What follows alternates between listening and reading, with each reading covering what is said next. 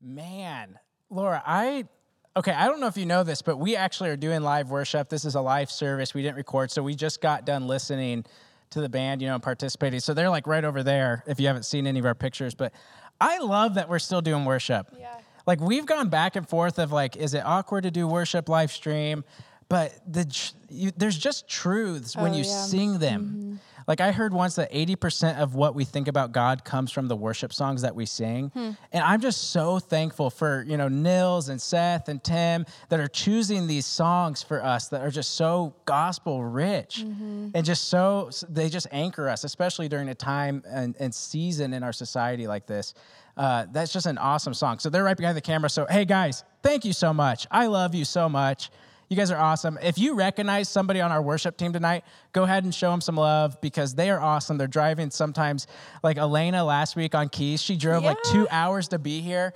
So I don't know what it's doing for you on the other side of your computer or phone, but it's doing so much for me. I love it. Yeah, I've been loving it too. Singing along here. It feels weird because I can hear our voices because they're not mic'd in this room, but... Yeah, there's only 4 people off stage singing. Yeah. Or I don't even know, Tim and Rihanna are mixing, so I don't even know if they're able to sing with We might not sound good, but so we're it's just singing. the 2 of us singing with them. Well, okay, we love you guys so much. You are stinking awesome. Okay. Thank you so much for joining us tonight. I'm really, really excited about tonight's topic. So we've been working through this Christian Living series, and we're coming across this topic tonight on money. And money is such an important thing to think rightly about. So statistically, 90% of divorces are because of one of 2 things, either a sexual issue or a money issue. 90% of the reason people get divorced is that. Which just highlights how tricky of a subject this can be to navigate. And we have to know what the Bible says, which is actually a lot. I think Laura will say that Jesus taught more on this topic than almost any other topic. And so we want to know what the Bible has to say about this topic so we can navigate money in a way that honors God and is biblical. So I'm super excited. Before we jump in, so you shared, we did this breakout session actually at the spring conference. So if you were at the SALT conference and joined our breakout session, hopefully this is helpful to hear. You can tune off now. Well, I think we tweaked a few things maybe a little. Yeah, it's always good to hear it twice. Hear it twice, yeah, for sure. Yeah, but you shared a summer or high school job or something. Yeah. That was hilarious. Yeah, after my freshman year of college, I went back home for the summer, and I worked at a temp agency, and one of the jobs I did was that I was a secret shopper. It was pretty exciting. I went and was supposed to buy alcohol and cigarettes and see if they would card me.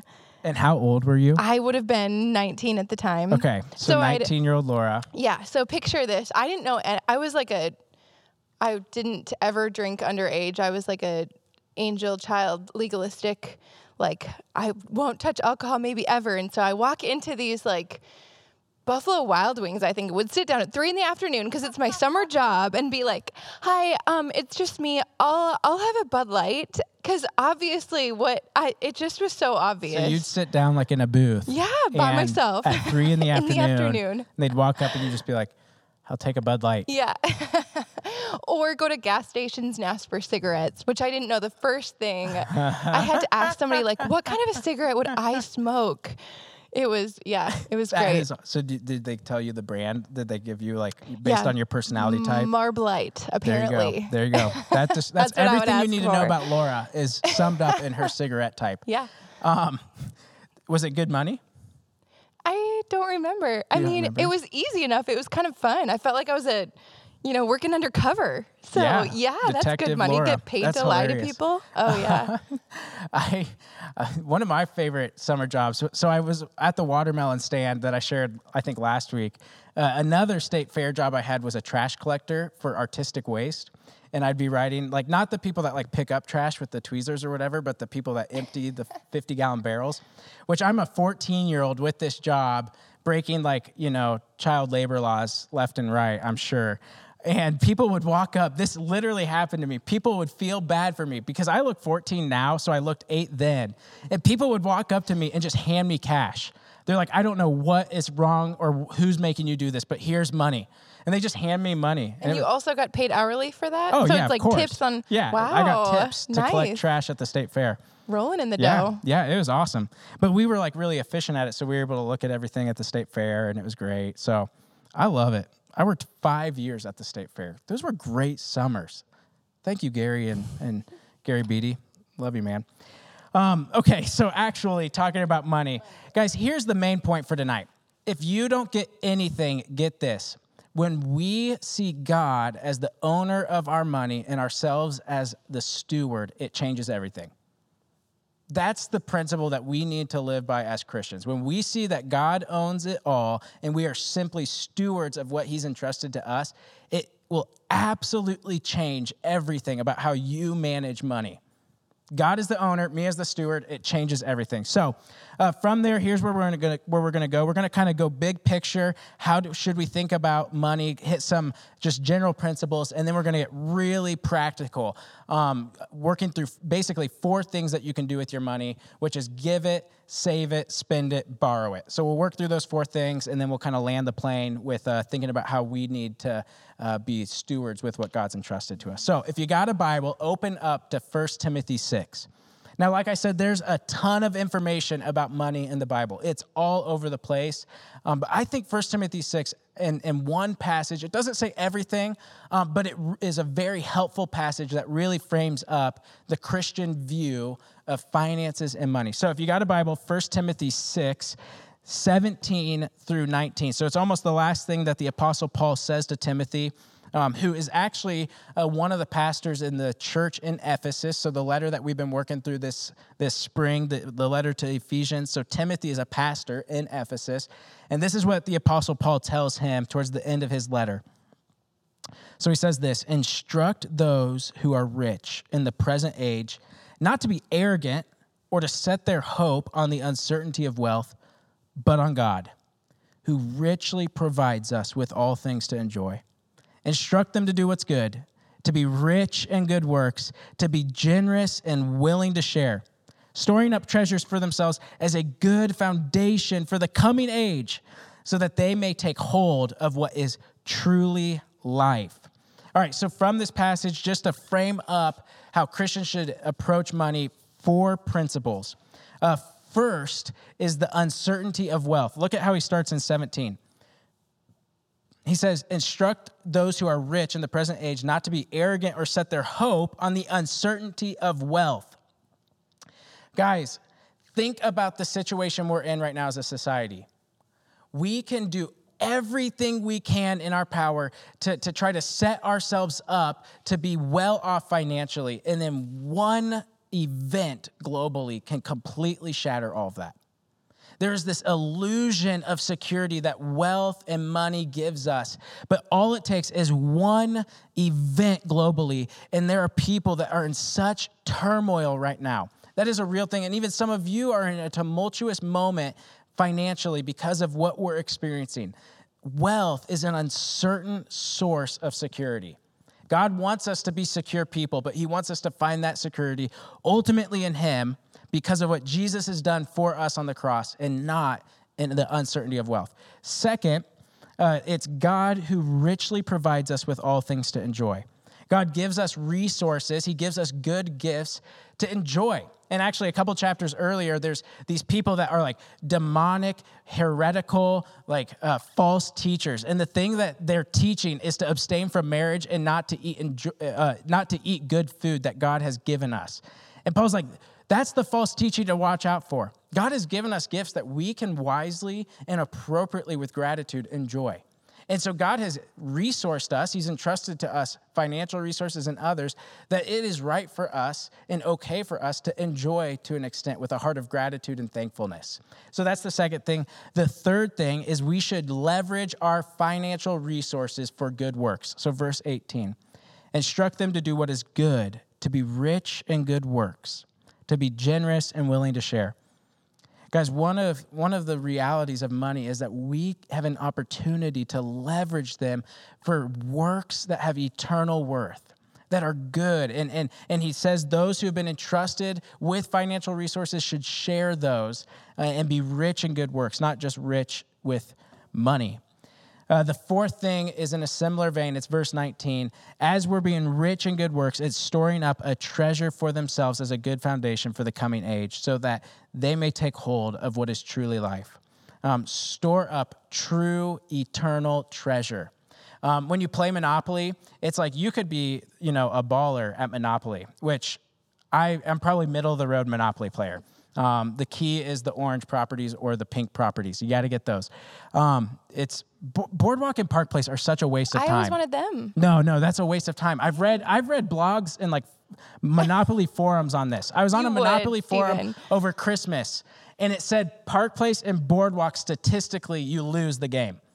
But here's the thing. You could be a Monopoly baller, average, middle of the pack, obviously loser at Monopoly because she goes after Boardwalk.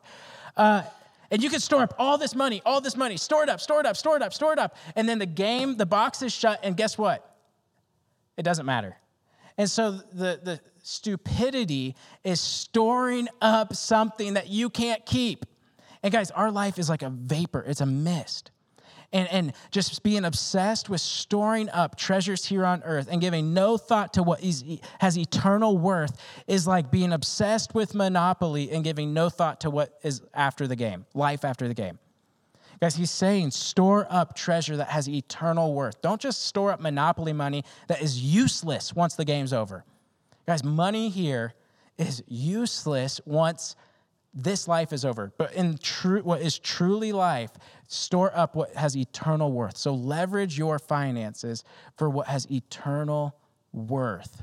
Not just comforts here, not just an illusionment of security here, but what has true and eternal worth. So with that, particularly, there is a warning of the perils of money that the Bible will mention. Mm-hmm. It's a thing that is to be enjoyed. We should use it wisely. We should leverage it for good works, but there is a warning that the Bible gives us. Yeah. So I get to be bad cop here and talk about some of the dangers of money. So money and possessions are neutral objects. Money is an amoral resource. It has the potential, like Stephen's saying, to be incredibly useful and incredibly good, but it also has the potential to be incredibly destructive in our lives. So yeah, as Stephen was mentioning earlier, Jesus talks about money all the time. It's actually like 15% of what's recorded in his teachings in the Bible is about money and about possessions and wealth. Second only to his teachings about the kingdom of God, and he teaches more about money than heaven and hell combined. So obviously it's a big deal, right? Why does Jesus talk about money so much? Jesus often uses money as a tool to reveal our true priorities. So it's kind of this window into a person's heart. It's deeply connected to our faith. Matthew 6:21 says, where your treasure is, there your heart is also.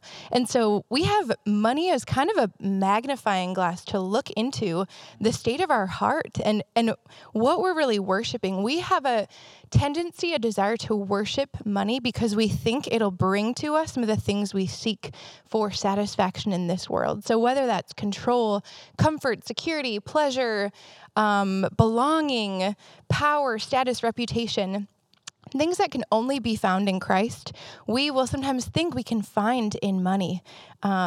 You might be thinking, okay, I'm not so concerned with money. I'm not worried about my wealth so much, but we're also talking about possessions, like what your money can buy. So think your phone, your car, your clothes, your shoes, all of these things. I don't know a ton about science, but I had read somewhere that money can, gravitational pull, how this works, like planets that orbit around each other or the moon that orbits around us, whatever object, like the greater the mass of that object, the greater the gravitational pull it has. And so the more and more possessions I have, the more I build up for myself in this world, the more I'm drawn to those things. I just start to orbit my life around them. The more I build them up in my life. So I really think that's a picture of the parable of the sower. When we read in Matthew, the parable of the sower and the soils, It's talking about 4 different soils that he plants seeds in. And one of them is seed that's sown among thorns, that hears the word, but then is crowded out by the worries of the world and the seduction of wealth and becomes unfruitful. So money and possessions can be those thorns that grow up around our lives and just distract us from what we need to be looking at in Christ. Money is also dangerous because it's deceptive and super subtle. Nobody thinks they're greedy. Like, when was the last time somebody in your connection group unprompted confessed greed and desire for gaining more material possessions? Why don't we see ourselves as greedy? I think it's because we live in a particular socioeconomic bracket. So when we're looking around, we're not looking at the rest of the world. We're not comparing ourselves to other countries. We're comparing ourselves to people in that same bracket as us. We're looking up and down our dorm floors, up and down our street where the houses are like the same price as each other. We're comparing ourselves to them, and to them we look pretty good. I don't feel very greedy compared to all these people.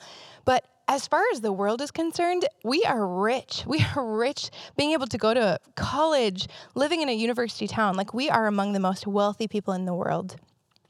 So an example I saw in my life of not realizing how wealthy I actually am, or comparing myself differently. I was on a vacation with my family a couple years ago in the Bahamas, and we were on a yacht, and it's like a nice yacht. And I found myself one morning walking up and down the marina looking at the other yachts, and I was like, man, compared to the other ones, ours is pretty modest. We only have 3 bedrooms, 3 bathrooms.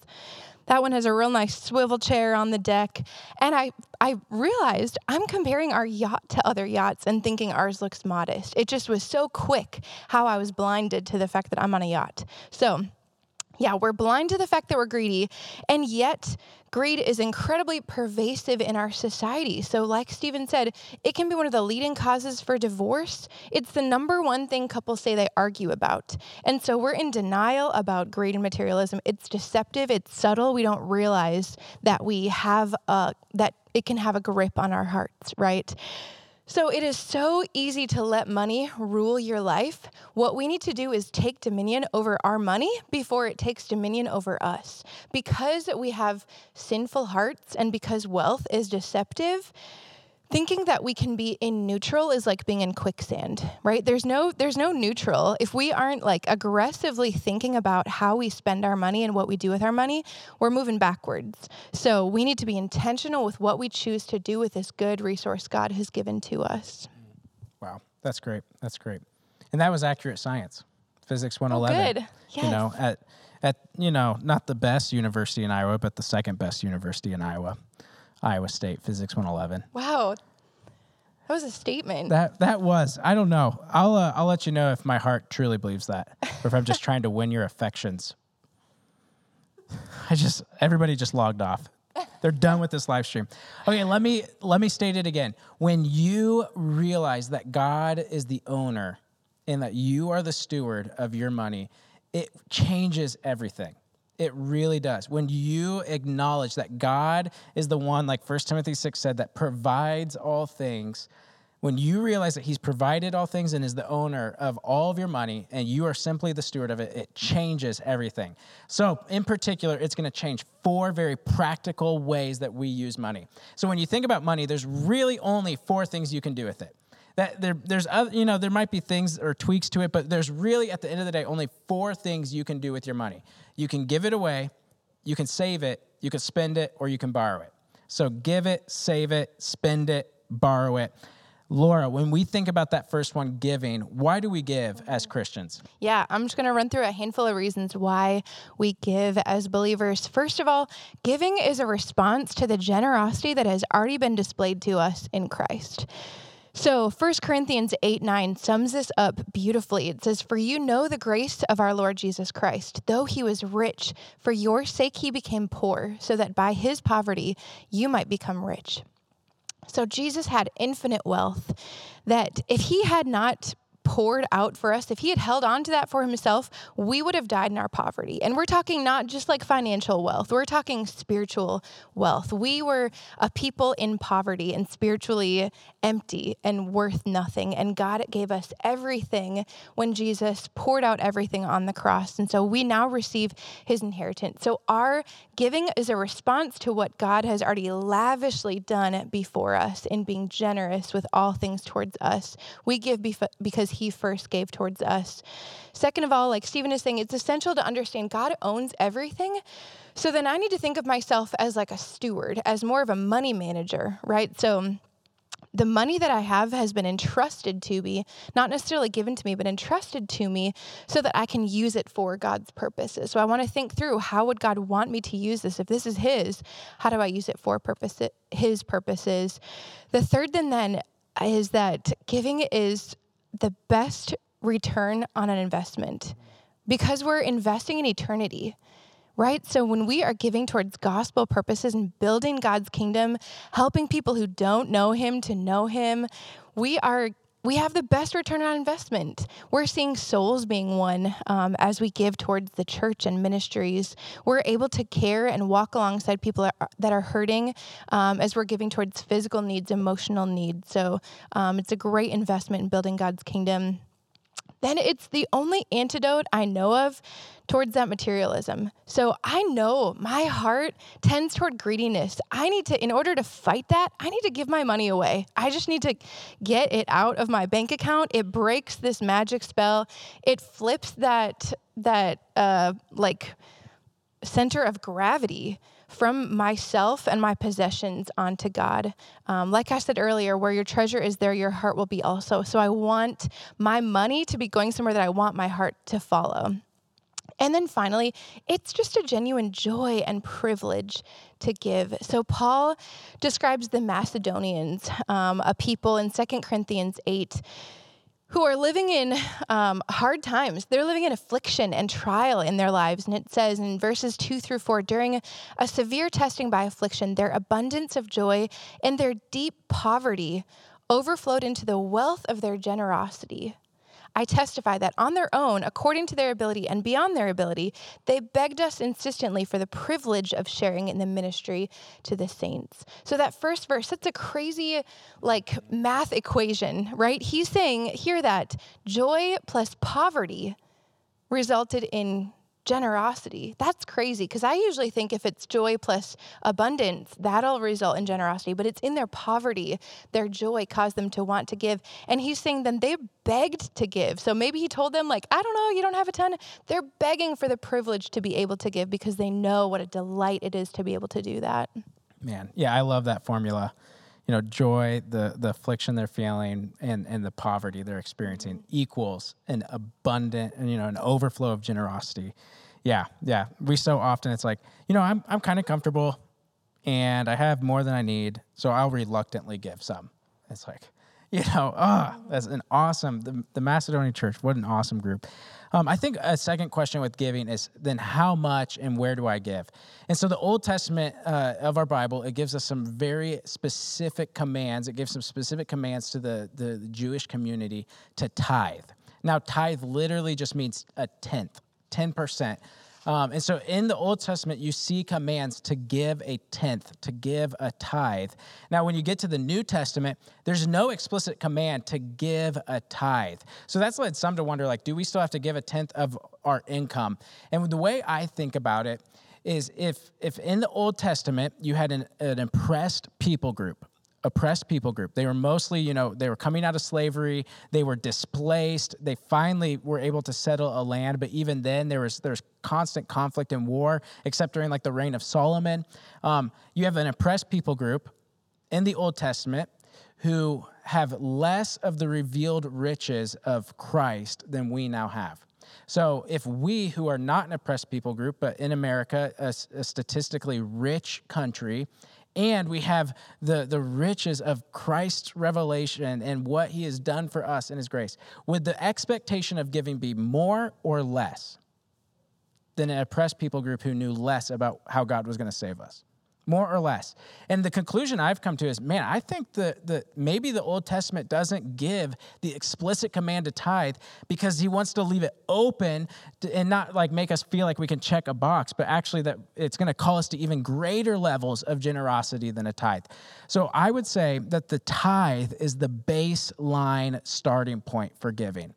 That as you transition into jobs this summer and begin receiving income, you should at a starting point be giving 10% of that to the local church you're a member of. Now, the reason why I say the local church you're a member of is Hebrews 13:17 says, submit to your leaders and obey them because they're going to give oversight and an account for your soul. And so it's like, man, I want to support the local ministry that is directly shepherding me and that I'm a part of, and I want to commit to that ministry in the form of giving. So I say give 10% to the local church that you're a member of, and then beyond that, begin moving towards the other levels of generosity. So you got a tithe level, and then you have a generous level, and then you have a sacrificial level. So for Natalie and I, that's looked like giving a 10% tithe to the local church that we're a part of.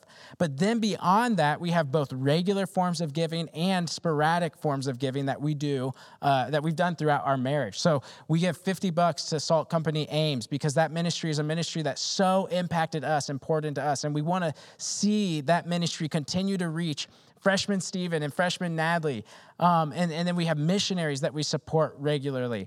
And then there's organizations that we just love and we think they're doing awesome work. So we give them one-time gifts from here and there. So that's kind of how we think about it. So 10% to the local church you're a part of the income that you receive. Beyond that, pursue a generous level of giving and a sacrificial level of giving to either the church that you're a part of to give even above and beyond a tithe, or to other organizations and ministries that you have been particularly impacted by or just love what they're doing. So if that's give it, then we also have save it. Laura, what are just some general principles for saving? Yep. Big principle with this, again, is that God owns our resources. And so we're asked to steward them well and with wisdom. So saving for future needs is actually a very biblical concept. In Proverbs, it talks often about encouraging hard work, being industrious, planning for your future.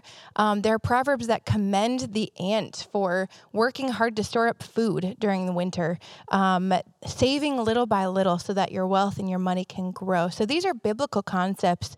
It warns also against idleness, laziness, and being careless about your future and future needs. So we are able to have a goal of saving in order to meet those future needs. Saving now frees me up to continue leveraging my money for kingdom purposes down the road, right? It also keeps me from having to borrow later, and it keeps me from being a burden on others later. So the big idea with saving really is wisdom as you think towards your future, not thinking towards security of how can I make sure I have all I need, but really thinking wisdom, what needs will come up that I can think towards right now. That's great. I think just a really practical recommendation is to save 3 to 6 months of expenses. I think that's just a great practice. And then to save for future purchases and future investments such as retirement. It's a great thing. Okay, so we've done give it, we've done save it, spend it. What are some principles, Laura, as you think about spending as a Christian approaches that? Yep, big idea here is don't spend more money than you have. Boom, easy. Pretty simple. Start with giving and then determine your standard of living based off of what you actually have in the bank. And then don't go beyond that. So then what are we supposed to think about guilt about? Is it okay for me to spend money on myself then? How do I think through those things? Is it okay that I have a TV or go on vacations, things like that? Yes, that's not necessarily a bad thing. Those things can be bad. Spending money on yourselves, personal possessions, things like that can be bad if it is done at the expense of being generous, or if it's in order to store up a means of identity, power, a sense of meaning in your life. But God gives us gifts to enjoy, not to put our hope in, but to enjoy. So we're to receive them with thanksgiving and gratitude and delight as we walk in that. So a couple practical steps then when it comes to spending, I'd talk about budgeting and credit cards. So budgeting, there's wisdom in putting together a budget. That's essentially telling your money where it's going to go before it tells you where it's going to go.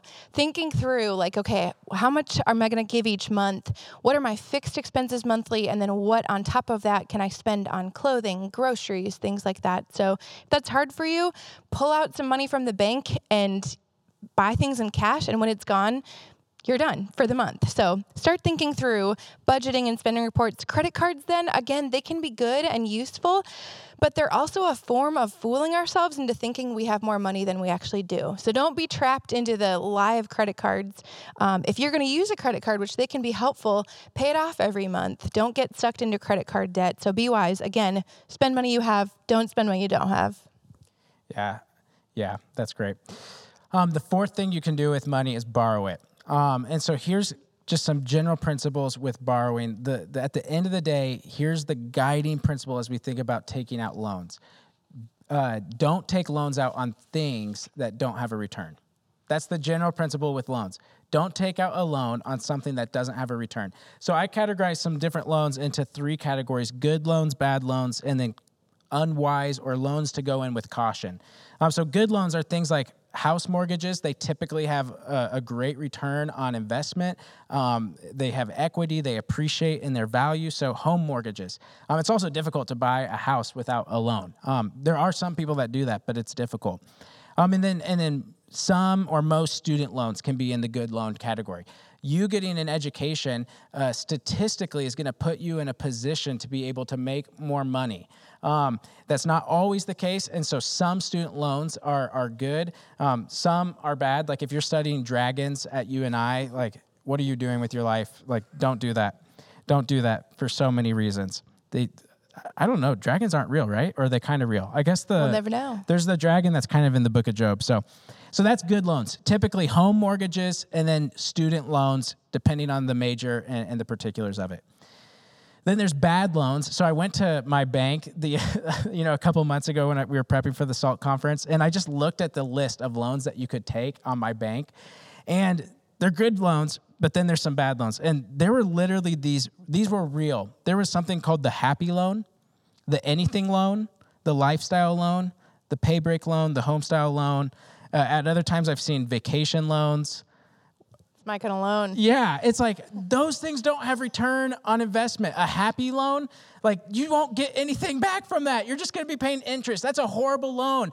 And all you're doing is trying to live at a level that you actually can't live because you aren't comfortable with being content or you want to impress people. So don't take the happy loan. That's a horrible loan. Then there's loans that are unwise or you should be cautious going into them. A lot of people have vehicle loans.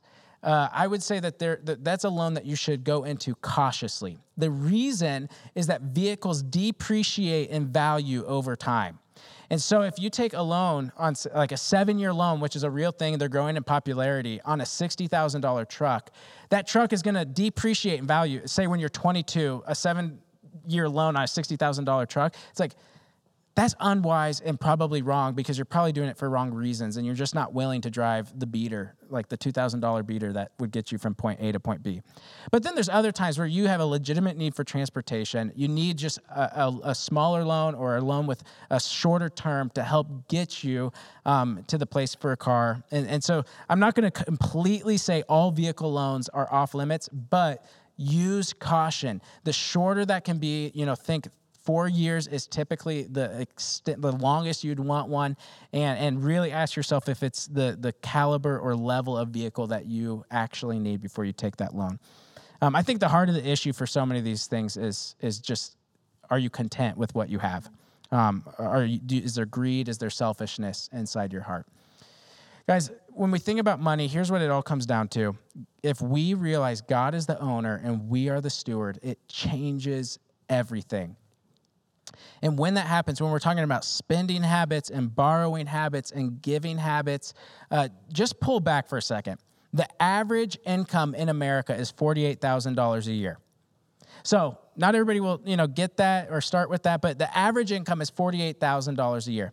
So if you implement the practical steps that we've said and tithe on that and just start at a tithe level, you at a base minimum will be giving $4,800 a year.